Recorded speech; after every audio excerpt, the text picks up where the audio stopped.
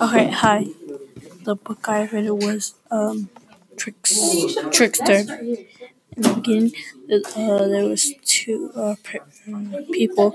They're riding a car, and the old man was saying that how there was wolves, and humans could turn to wolves, and there was a wolf named Trickster, and these mad goddess. They were fire, so they took the land of the animals. So Trickster came and tricked the fire goddess. There was three,